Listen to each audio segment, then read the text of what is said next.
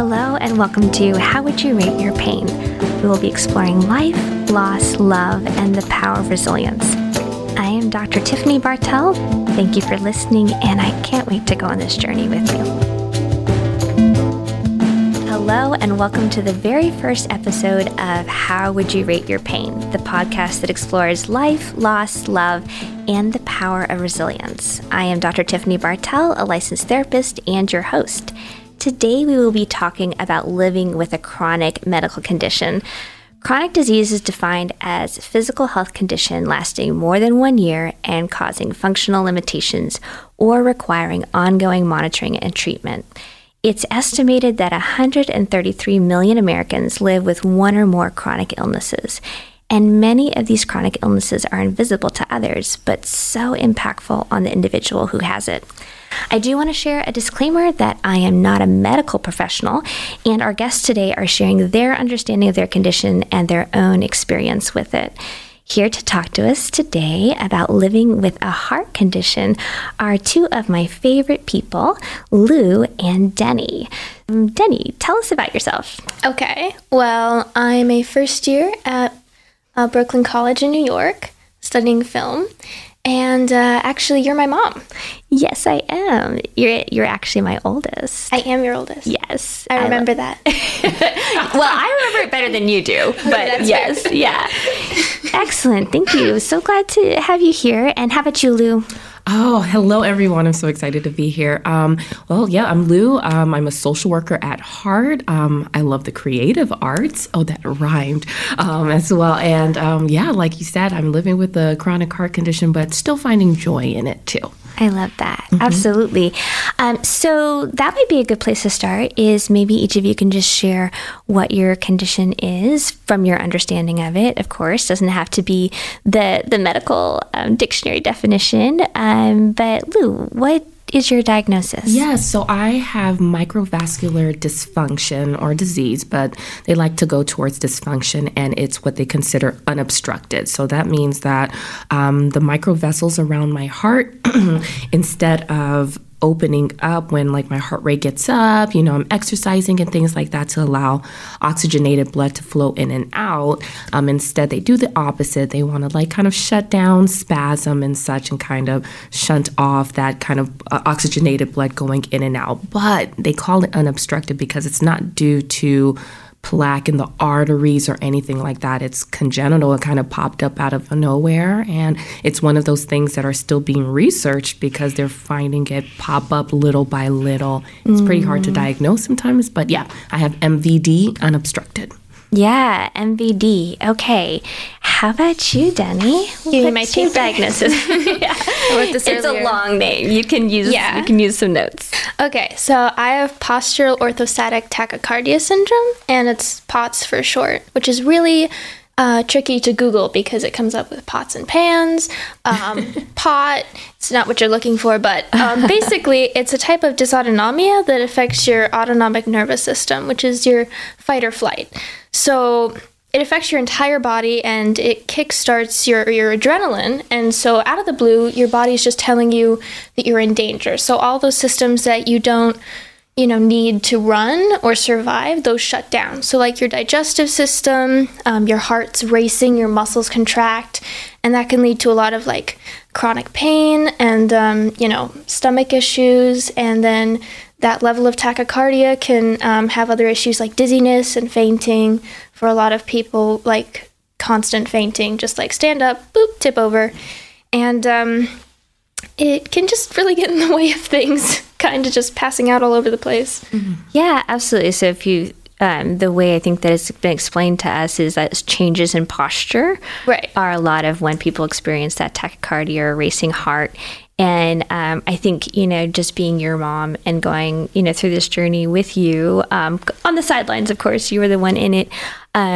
What kind of seemed to happen a lot when you'd have an episode is that like all of your autonomic systems would just kind of go on the fritz. Yeah. and all at the same time. And so that can be really scary. So you hit some of the symptoms, that dizziness and fainting. What other symptoms are common with POTS? Well, I think I mentioned muscle fatigue, but also, a lot of headaches because your eyes dilate, and so it lets in a lot more light. And so if you're having an episode, you can get headaches from light and light sensitivity. Let's see, a lot of nausea, vomiting, shortness of breath. I think I mentioned them all. Yeah. I think you did great. Yeah. So I think that the thing that surprised me the most with your condition was the GI issues. Yeah. It just seemed like your body would just no food. Not let anything come in and stay in. Yeah. And I think that could be really scary when your heart's racing at the same time and you feel like you're going to pass out, and then all of a sudden your stomach is not, being friendly. Yeah. Yeah, absolutely. How about you, Lou? What are some common symptoms or symptoms that you've experienced with your condition? Funny enough, a lot of my symptoms are very similar to Deni's. We do have some places where we divert, but of course, like the dizziness, fatigue, especially if I do get my heart rate relatively high. So I'm going to say high for me. So high for me is like 135. That is pretty high. Yeah. But 135 is some people's a light jog, maybe like a brisk walk or something. Yeah. So 135, that's when I start feeling a little bit of dizziness, chest pain, muscles clenching, especially I would say my jaw, and then was it down my left arm? I'll start feeling some of that, muscle pain, headaches. I'm guessing because of the muscle pain, nausea, and if I do push it a little too much, that's when I'll start the onset of what feels like I'm going to pass out. So we're talking about graying out of the vision. Oh wow! Kind of like that whooshing sound in the ear. Blood rushing. That's what that is. I think that's what I heard. Okay, thank you. Blood rushing to your head. I don't know. Thank you, because I've not actually passed out. I think there was one episode where I was at a meeting, and because sometimes high stress can also trigger some of those symptoms, but I was in a meeting, and I guess I zoned out, and they thought I'd passed out, but I mean I was very much so.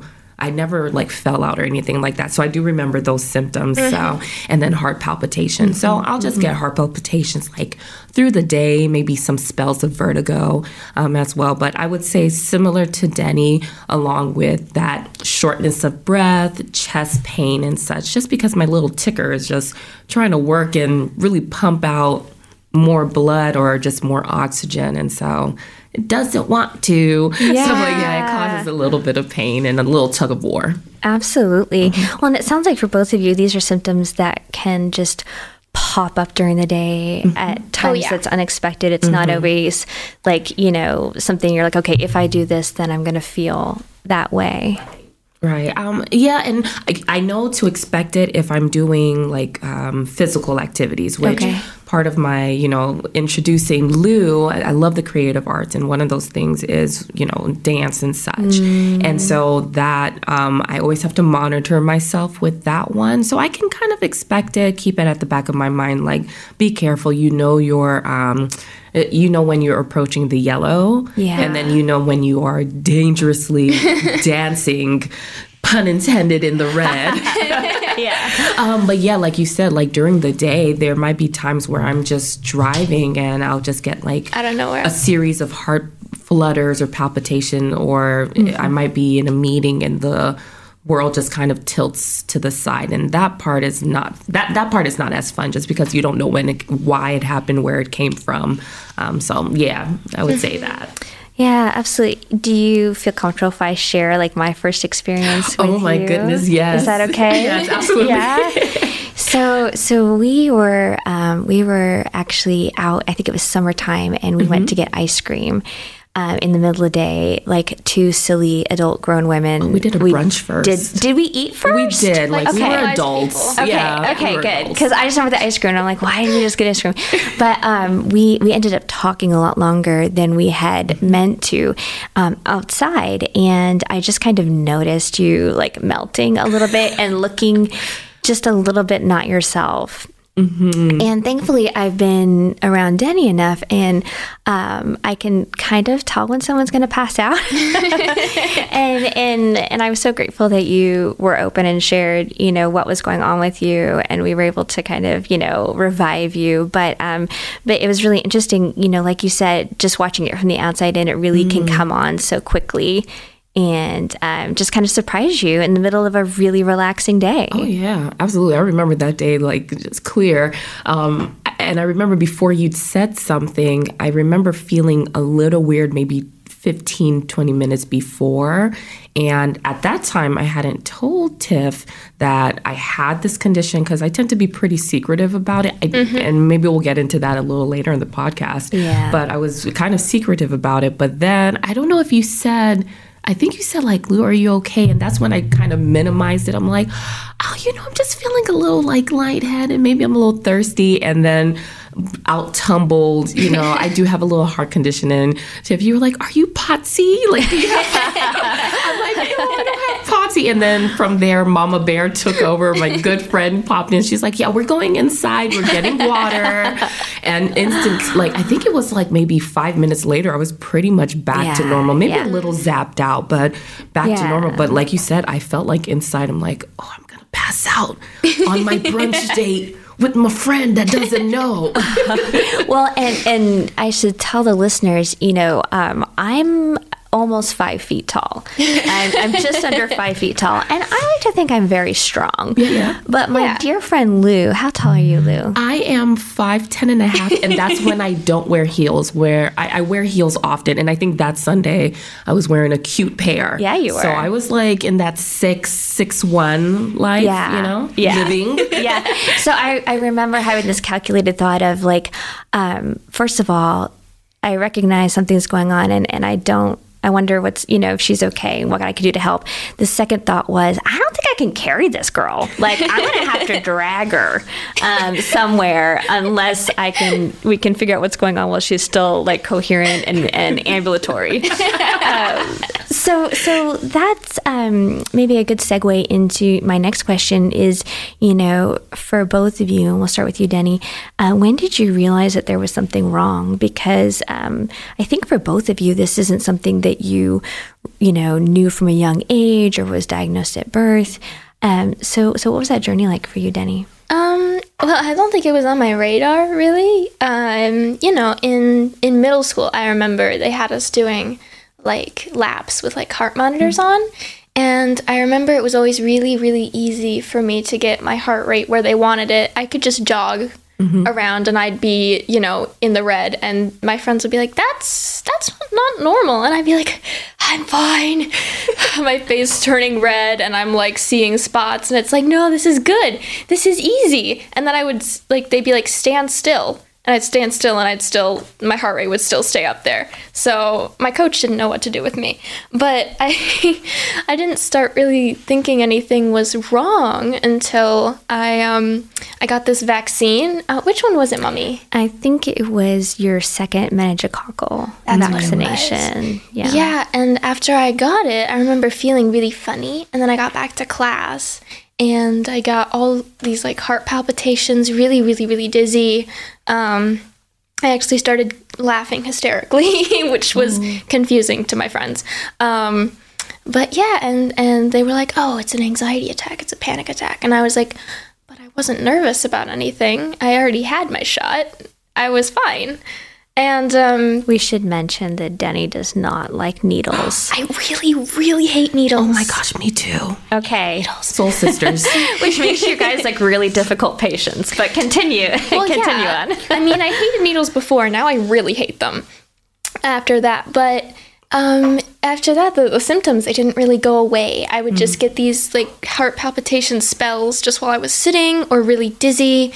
And after a while, you guys were like, okay, we're going to go to the doctor. And they're like, anxiety. It's anxiety.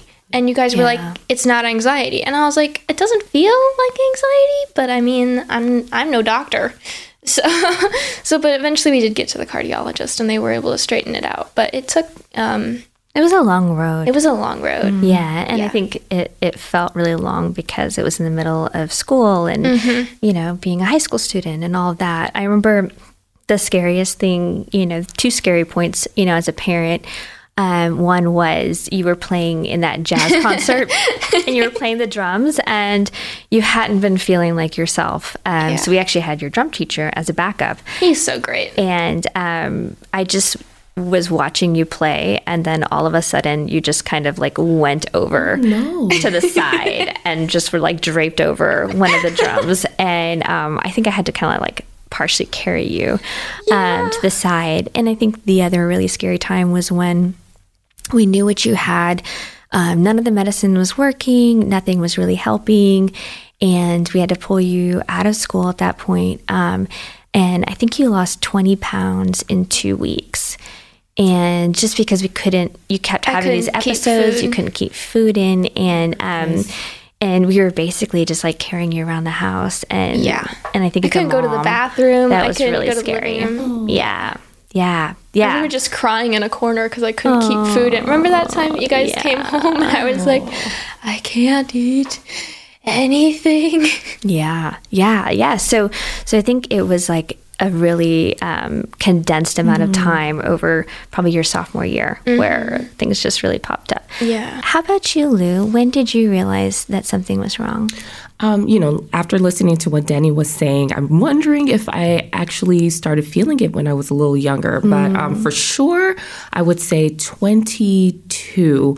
I was trying to, continue staying active and fit. And my friend was like, let's go exercise. And I do remember I wasn't able to really keep up as much, but I would just keep pushing. But I do remember distinctly, I was in grad school and she said, let's go for a run or a jog. P.S. Who likes running? Why? Why do we do these things? Why? But yeah, she said, let's go for a run. And I remember I couldn't make it past I want to say 50 paces, which I know sounds like an exaggeration, but I remember it was such a short period of time. And instantly I started feeling like, for the first time, chest pain. I couldn't breathe. I started feeling pain down my left arm.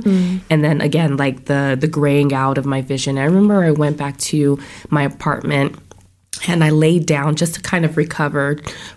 And I think I fell asleep. I just knocked out because I was so exhausted. And I was pretty tuckered out the rest of the day.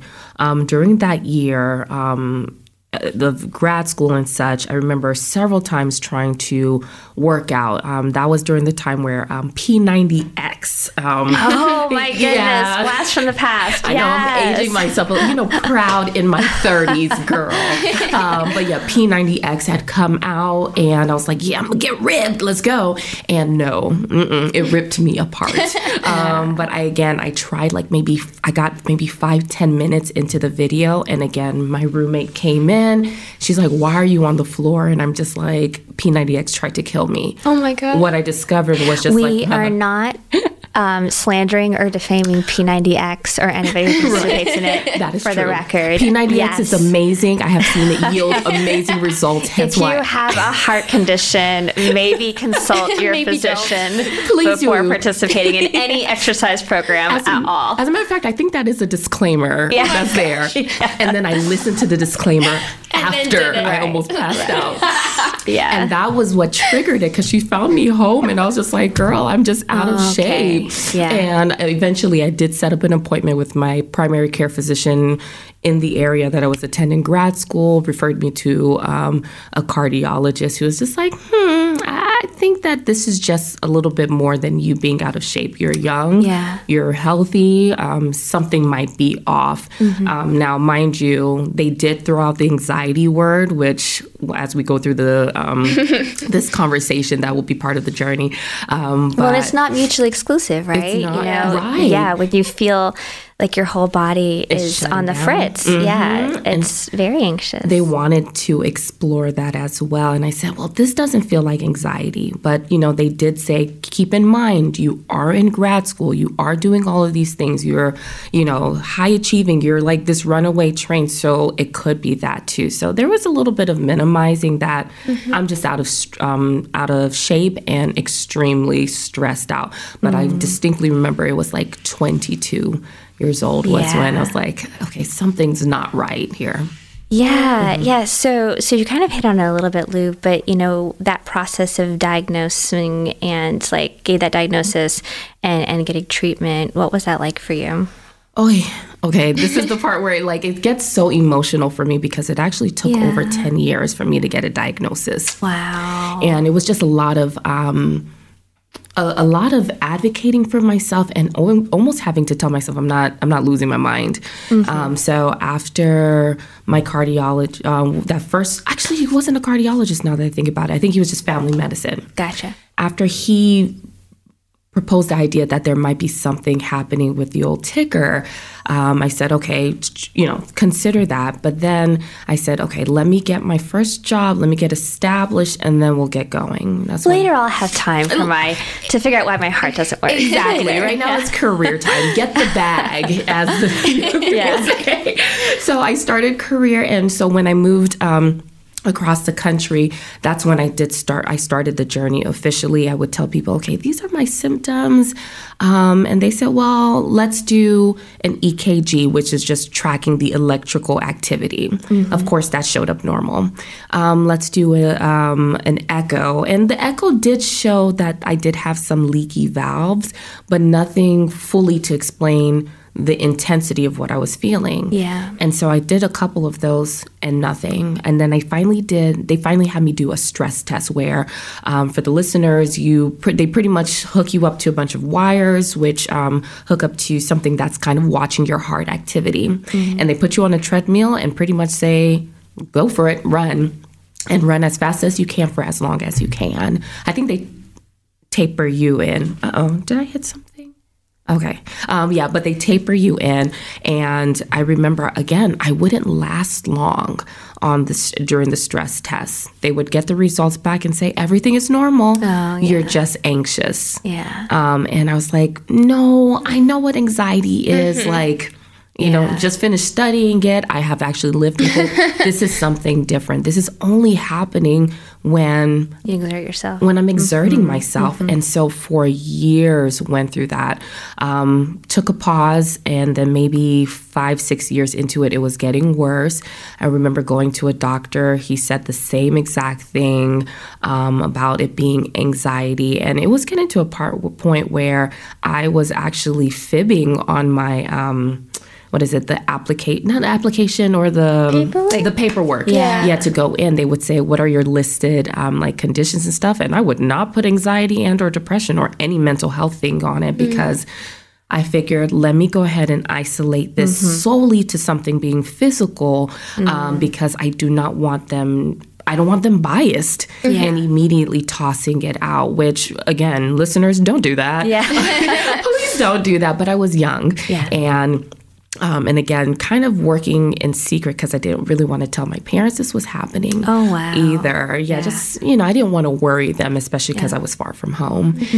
Eventually, I met this doctor. She was wonderful. She actually specialized and advocated for women in heart health. Oh, and I remember her telling me that oftentimes women's heart conditions tend to go undiagnosed big time because, sad to say, a lot of times people might say anxiety and such.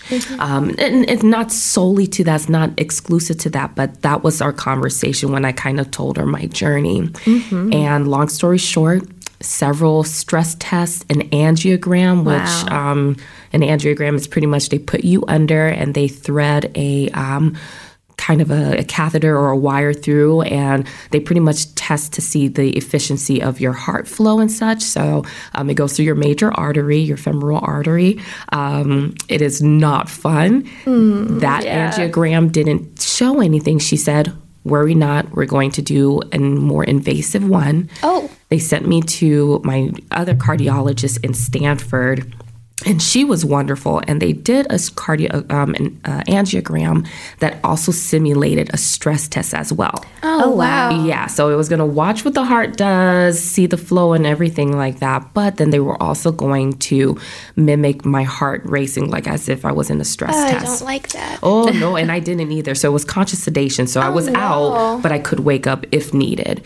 And I do remember at some point I woke up in the middle of the test and I felt like somebody was river dancing, Irish dancing on my chest, or hip hop, whatever it was. I just felt this major pressure. I felt so sick. And I remember telling my doctor, I'm like, I think I'm going to die. She's just like, no worries. It's just us. We're pumping up your heart. And I remember looking over and seeing my heart rate on the monitor it looked like 180 or something. Wow. And then she said, just hold on for a second, sweetie. I'm like, okay, doc.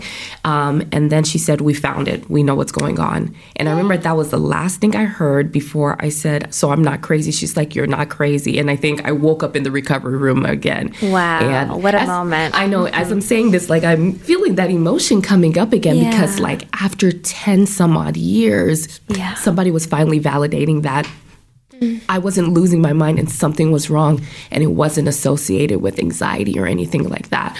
So that was my journey. I am still part of the research study because they're still trying to figure out, where is this coming from? Why is this popping up in young women at this time period? And so I'm just so grateful for the journey because it did teach me a lot. But that was my journey. Wow, Lou, thank you so Good much night. for sharing it. I know I'm a little goodness. teary-eyed too. I think that, listening to you, I'm just struck with like how brave you had to be to get the answers, and how persistent. And sometimes the diagnosis comes from numbers on a chart, and sometimes it comes in a different way that's really scary, and we have to do brave things to advocate for ourselves sometimes in our health, and I'm just so proud of you for doing that, because you're definitely worth it, and you deserve those answers. Oh, thank you. Yeah, I did bring my parents in finally after. Okay. Especially before the angiograms did, I finally revealed everything that had been happening. They were upset that I had it. Fair. So we worked that out. But it was very great to have them on the journey. My mom was a cardiac nurse after all, too. Oh, wow. Yeah. But she, they were instrumental in kind of pushing that journey a little bit, too. Wow. Yeah. Oh, thank you for that. How about you, Deni? What do you remember of getting your diagnosis? Oh, wow. We're going to go straight into that. Oh, wow. It's so hard to figure out where it started and then where it ended. I don't. Yeah, so I think that, we were referred to a cardiologist. I hated it. I hated it. It was horrible. It was really interesting because, I remember that, Daddy took you to see your regular pediatrician. Yeah. Because you were still a minor at the time. And they said she needs to see a cardiologist immediately. And I think we got an appointment that week because they called, because we were like, oh, okay. Usually when you're referred to a specialist to get checked out, it's like, go make an appointment, whatever. And your pediatrician's office actually made the appointment with the cardiologist for us. And we're like, you're going to take her in right away.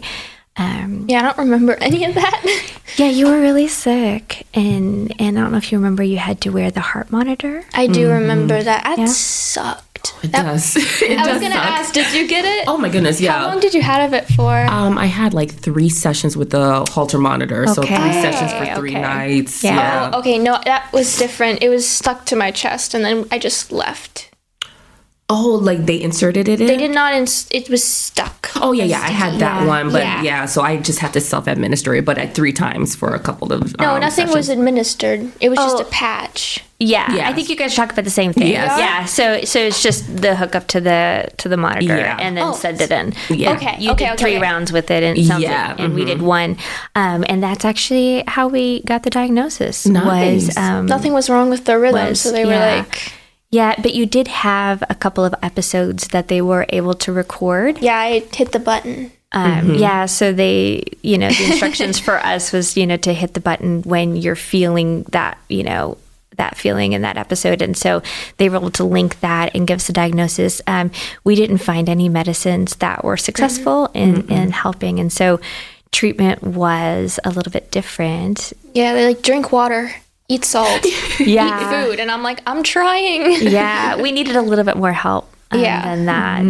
I don't know how much you remember of I remember a lot of appointments. Yeah. And they wanted to do a, what was the scan they wanted? The scan with they wanted to do that, like I don't remember exactly. Sounds like an I don't echo. remember exactly. yeah, that's what it was. Yeah, They an wanted echo. to do an echocardiogram, and I was like, no.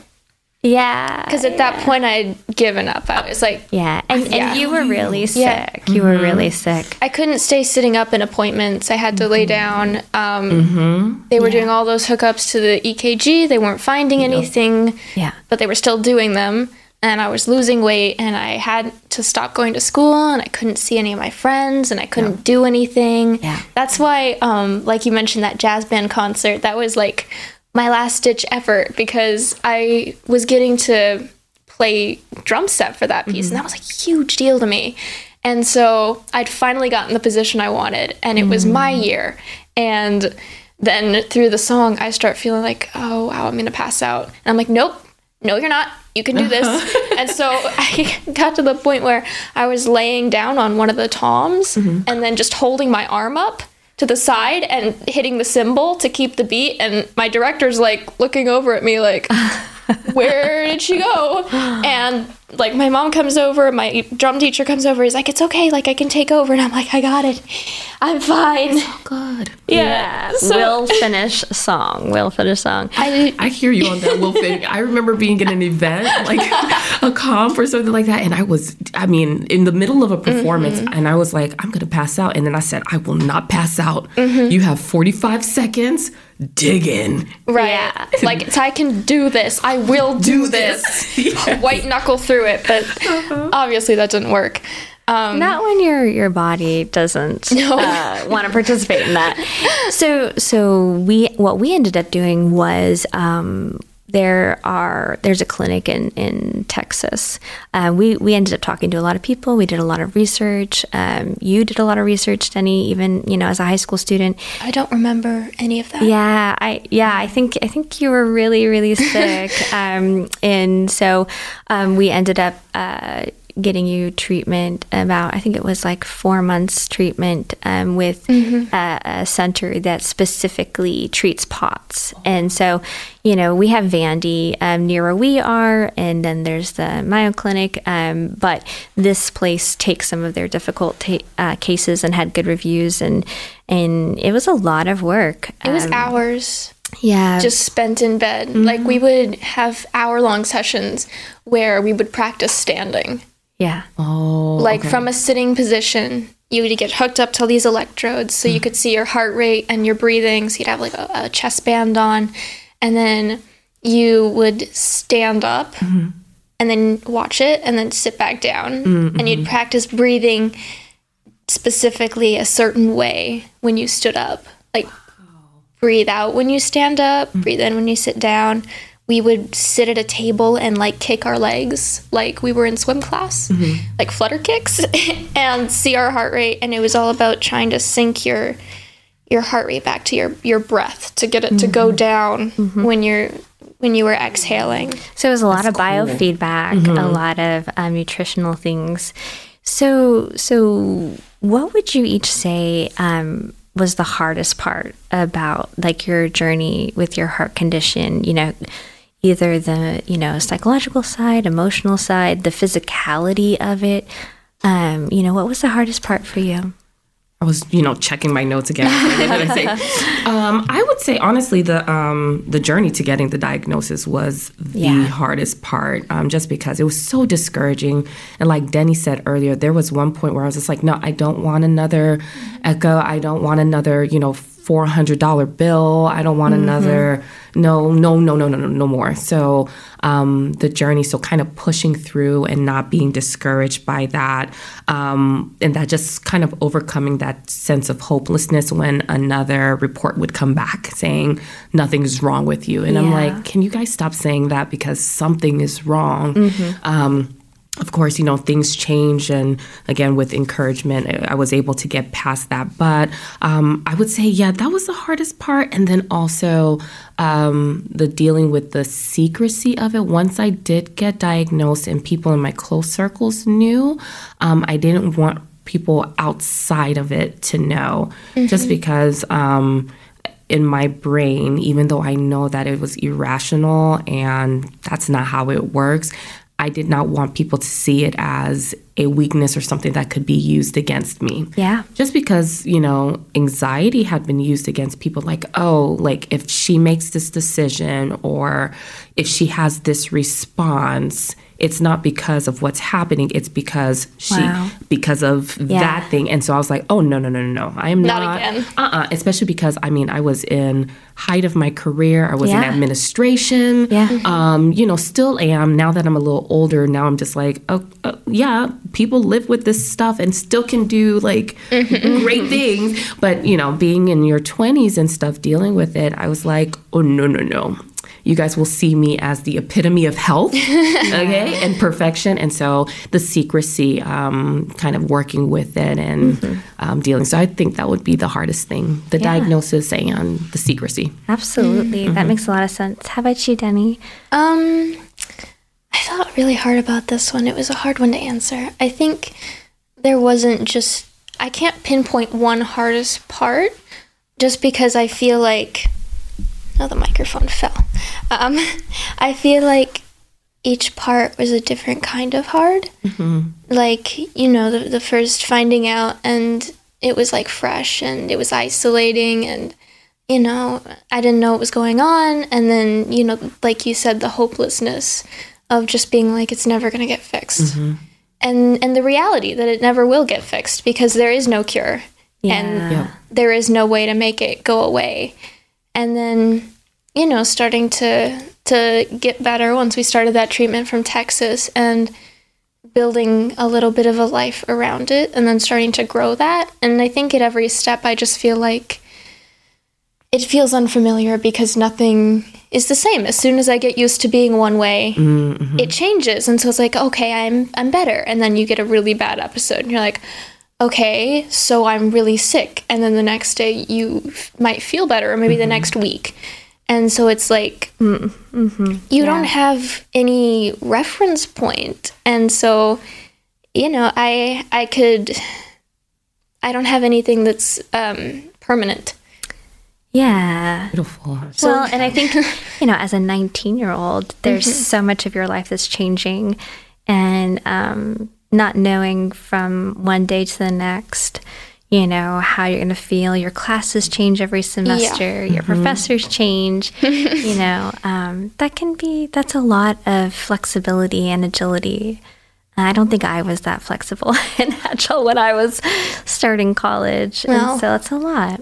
I don't know. I think it just is, it's just tricky to navigate. Yeah. So I would hope that it would get easier, but I kind of think that it's just going to be different challenges at different parts. Yeah. And then I'll just have that's a really good way to put it. Yeah, I think I'll just have to figure it out over and over and over again. Well, and that's kind of the process of, you know, growing into adulthood, but also you have kind of some extra, you know, extraordinary challenges. So what do you both feel like has helped you to get where you are today with your condition? I think so many times when we're hearing people's stories, we really want to put a bow on it, right? We really want it. And then I was fine. Right. I did this one thing and it was super hard and then I lived happily ever after. But I think, you know, part of what we're talking about today is, you know, living with these things in our lives. And both of you, you know, have kind of, it sounds like, brought your condition alongside you. And that's really hard to accept it into your life. So what's helped you guys get to where you are today, which, like Deni said, will be different a year from now or 6 months from now, you know, whatever. But yeah, what do you think? Yeah, I can definitely attest to that, especially like I feel like I've taken my little friend along with me during various stages, and it's true, it does change quite a bit. Time, grace, and self-compassion definitely, I love that, have been so helpful, because I think it ties into the question that you just asked before. What was the hardest part? Something Deni had said. And what has helped that acceptance, because I did realize that, and I did have a moment where I had to work through that, but I had to accept that I had a ceiling when it came to certain to certain things. Some limitations. And that one was hard to deal with, especially considering the things that absolutely bring me light and joy in my life. And so once I was able to, it forced me to start that process of acceptance sooner than later, especially because I'm like, dang, there's no cure for this. Like, and on top of that, there's no bow. There's no bow. And then they're still doing research. And so all I have is like whatever's online, including Reddit. Again, do not go to Reddit. Don't go to Reddit. Please don't go to Reddit. Don't do it. And so like that acceptance, but definitely as well as time, patience with medical professionals. I've had to really, and that was hard. A little bit of forgiveness in that area too, that self-compassion, and then also practicing that vulnerability that it is okay. Like you have a chronic condition. That's all right. As a matter of fact, I gifted myself last year the cutest medical alert bracelet ever. I love this. I said, because for years, my friends were just like, how will people know? I said, listen, when your time is up, your time is up. And I realized that's not good. No. It's not good. No. It's not. So got me a cute little one. So, but again, these are those small steps to helping in my journey. Wait, is that it? This is it. It's my little rose gold. Twinsies. Listeners, they are comparing medical alert bracelets right now. Hers is so cute. But yeah, those were the steps I took in like that acceptance. I love that. Yeah. Yeah. And, I think it's difficult without a chronic condition to allow all parts of yourself to be seen and to be present, even if it's just when you're with yourself. And so, it's kind of even a little bit more challenging, with this. How about you, Deni? What do you think has helped you get to where you are today? Wow. I think, it's going to sound cliche, but journaling, I journal a lot, and that a lot of times that helps me sort out how I'm feeling and what thoughts are true and what thoughts are not. Let's see. I think just remembering that I'm a whole person. Yeah. Yeah. Because chronic illness, like any other, mental condition or physical or anything that makes life a little bit harder, it feels like it's defining because it touches everything in your life, from your mental health to your physical health to your activities to how people see you. And so I think it helped to just find one thing that I could do. And for me, that was writing, because I had to be in bed so much.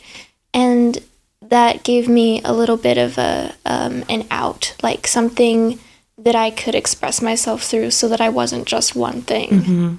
Because I don't think I would have made it if I didn't have at least one thing that was mine, because nothing else was, Yeah. It gave you a little bit of control, it sounds like. I also think one way that I've watched you feel like you have more power and control is just through the research that you've done. Obviously, as you get older, you are consuming more and more of those type of things. But, I think that your vocabulary about your condition, and even just since I've known you, Lou, your vocabulary about your condition is really expanded just in the conversations that we've had. And so I think that's one thing I really admire about both of you is, if you know what's happening and you can name it. Sometimes you're at a point, it seems like with what I've experienced with the two of you, where you can kind of head it off at the pass. And then sometimes you just kind of like strap in and are there for the ride. But I'm really been impressed with the way that you both, haven't, just kind of like accepted it, with a fatalistic attitude of like, well, there's nothing I can do about it. Right. And so I love that. So starting with you, Deni, if you could go back to your younger self, back in that part where you were still getting the diagnosis, realizing something was wrong, and give like a word of wisdom or encouragement, what would that be? I thought about this one, and I don't know that there's anything that I could say, because I wasn't ready to listen at that point. Good point. But I think just seeing that I'm still here and that I'm able to physically stand up. Yeah. I think I think that would be enough because I just wanted to know that I was going to make it through. Yeah. How about you, Lou? I actually wrote this one down because it was what I told myself. It was, girl, do not let anyone make you question what you are feeling. Do not give up. You know yourself. I love that. That came from actually when you just talked about that fatalistic, just like laying down. That actually came of that. We need a moment sometimes. It's okay to take a moment. Well, I had the monitor, the heart monitor strapped in, and again, nothing was reading. And I remember I told my friend, I'm done. Yeah. And so we went for a run up the hill because she was just like, oh, no, we're going to trigger this thing. Let's go. And so we went up and down the hill. And I honestly thought that I'm about to die on this side of the hill. And I just remember laying down in the grass on the ground. And for anyone who knows me, that is like almost my rock bottom. I'm not a germaphobe. I'm just very aware. You're just very aware I don't of the do germs. nature, but I'm very aware. But I just lay there and I told her, I was like, I can't do this. Like maybe I am losing it. Maybe I'm making all of this up. And I remember she told me, she's like, you know yourself. Get up. And I remember thinking, I do. I'm not going to give up on this one. And so that's what I would have told my younger self even before getting to that point in the journey, which was on the tail end of getting the diagnosis. Do not give up. Don't let anyone question yourself because you know you. Yeah. Oh, I love that. So for each of you, people who are listening, they may or may not have something that feels similar, but I think, we all experience certain emotions of like discouragement or challenges and difficulty and things that seem really overwhelming. So what do you hope that listeners walk away from hearing your story today? For them to listen to their heart. Oh, haha. Figuratively and literally. But no, seriously, like listen to yourself. Stay attuned. Like oftentimes the message is there. Sometimes it needs sorting through. That's why it's great to have a trusted group of people in your life and being able to again put those words to things that you're experiencing as well. But the first step to that, at least for me, was listening to what was happening inside and slowing down. Especially because, you want life to continue happening and it will, but maybe you might have to go about it a different way. And that's okay. And it's also okay to stop for a moment and reassess. So listen. And you deserve it. Exactly. So like listening, stopping when needed, slowing down is okay. But listening to yourself. I love that. How about you, Deni? I think maybe I would want the listeners to know that to see yourself as a person, which sounds, it sounds kind of simplistic, but I think that when you see yourself as a human being and not just in like have your view of yourself as like, oh yeah, and then I do this and I do that and I feel this way, and it's like view yourself as somebody that you know, like a friend, and think about the compassion that you would show them and how you see them and how they're not just one thing and they aren't allowed just one feeling. And so I think if you're able to remove yourself a little bit, it helps you be a little bit more compassionate to yourself and be like, I do deserve good things because I would want that for somebody else. And I am kind of cool. Like, wow, that was hard and I did that. And let's try this thing, just like kind of remove yourself a little bit so that you can see the whole you. Yeah, I think it's the hardest to be a good friend to yourself. Yeah. I think we're always kind of trying to figure that out. Well, thank you both for being here. Lou, I just love you so much. And you're just such a light. And I'm so grateful for you sharing this. Your story is, so precious. And I know that privacy is something that, something that you love. So I really value this. And I know what a privilege it is for you to share it in this space. And Deni, of course, I love you. I love you too. And I'm so proud of you. And Thanks, I'm so Mommy. proud of, everything that you've done with your life and how you're still living in a big way. I'm trying. Yeah, I mean, I think New York City's pretty big. It doesn't get much bigger than New York. Yeah, I'm pretty proud of you. So I also want to thank our listeners for joining us for this episode. I know that many of you are listening and resonating with the stories you heard today, or maybe your experience feels very different, but the emotions and difficulty feel familiar. I just want to encourage you to find spaces where your own story can be held and given the support and love it deserves. Be gentle with yourself, and I'll see you next time. Thanks for listening to How Would You Rate Your Pain? Please subscribe on your favorite listening platform so you never miss an episode. And if this show made you think of someone, please share it with them to help us grow. I'm your host, Dr. Tiffany Bartell. You can find me on Instagram at the_happy_therapist_. This show is not intended as medical advice and should not take the place of therapy or other mental health services. Please consult with your doctor or mental health provider about your own health. You deserve all the support. How Would You Rate Your Pain is co-produced by Wavelength Studios and Chattanooga Podcast Studios and is part of the Podnuga Network. Graphic design provided by Josh Wilhelm at JW Creates and music by Michael Crosa. I'm Dr. Tiffany Bartell. Thanks again for listening. We'll see you next time right here on How Would You Rate Your Pain?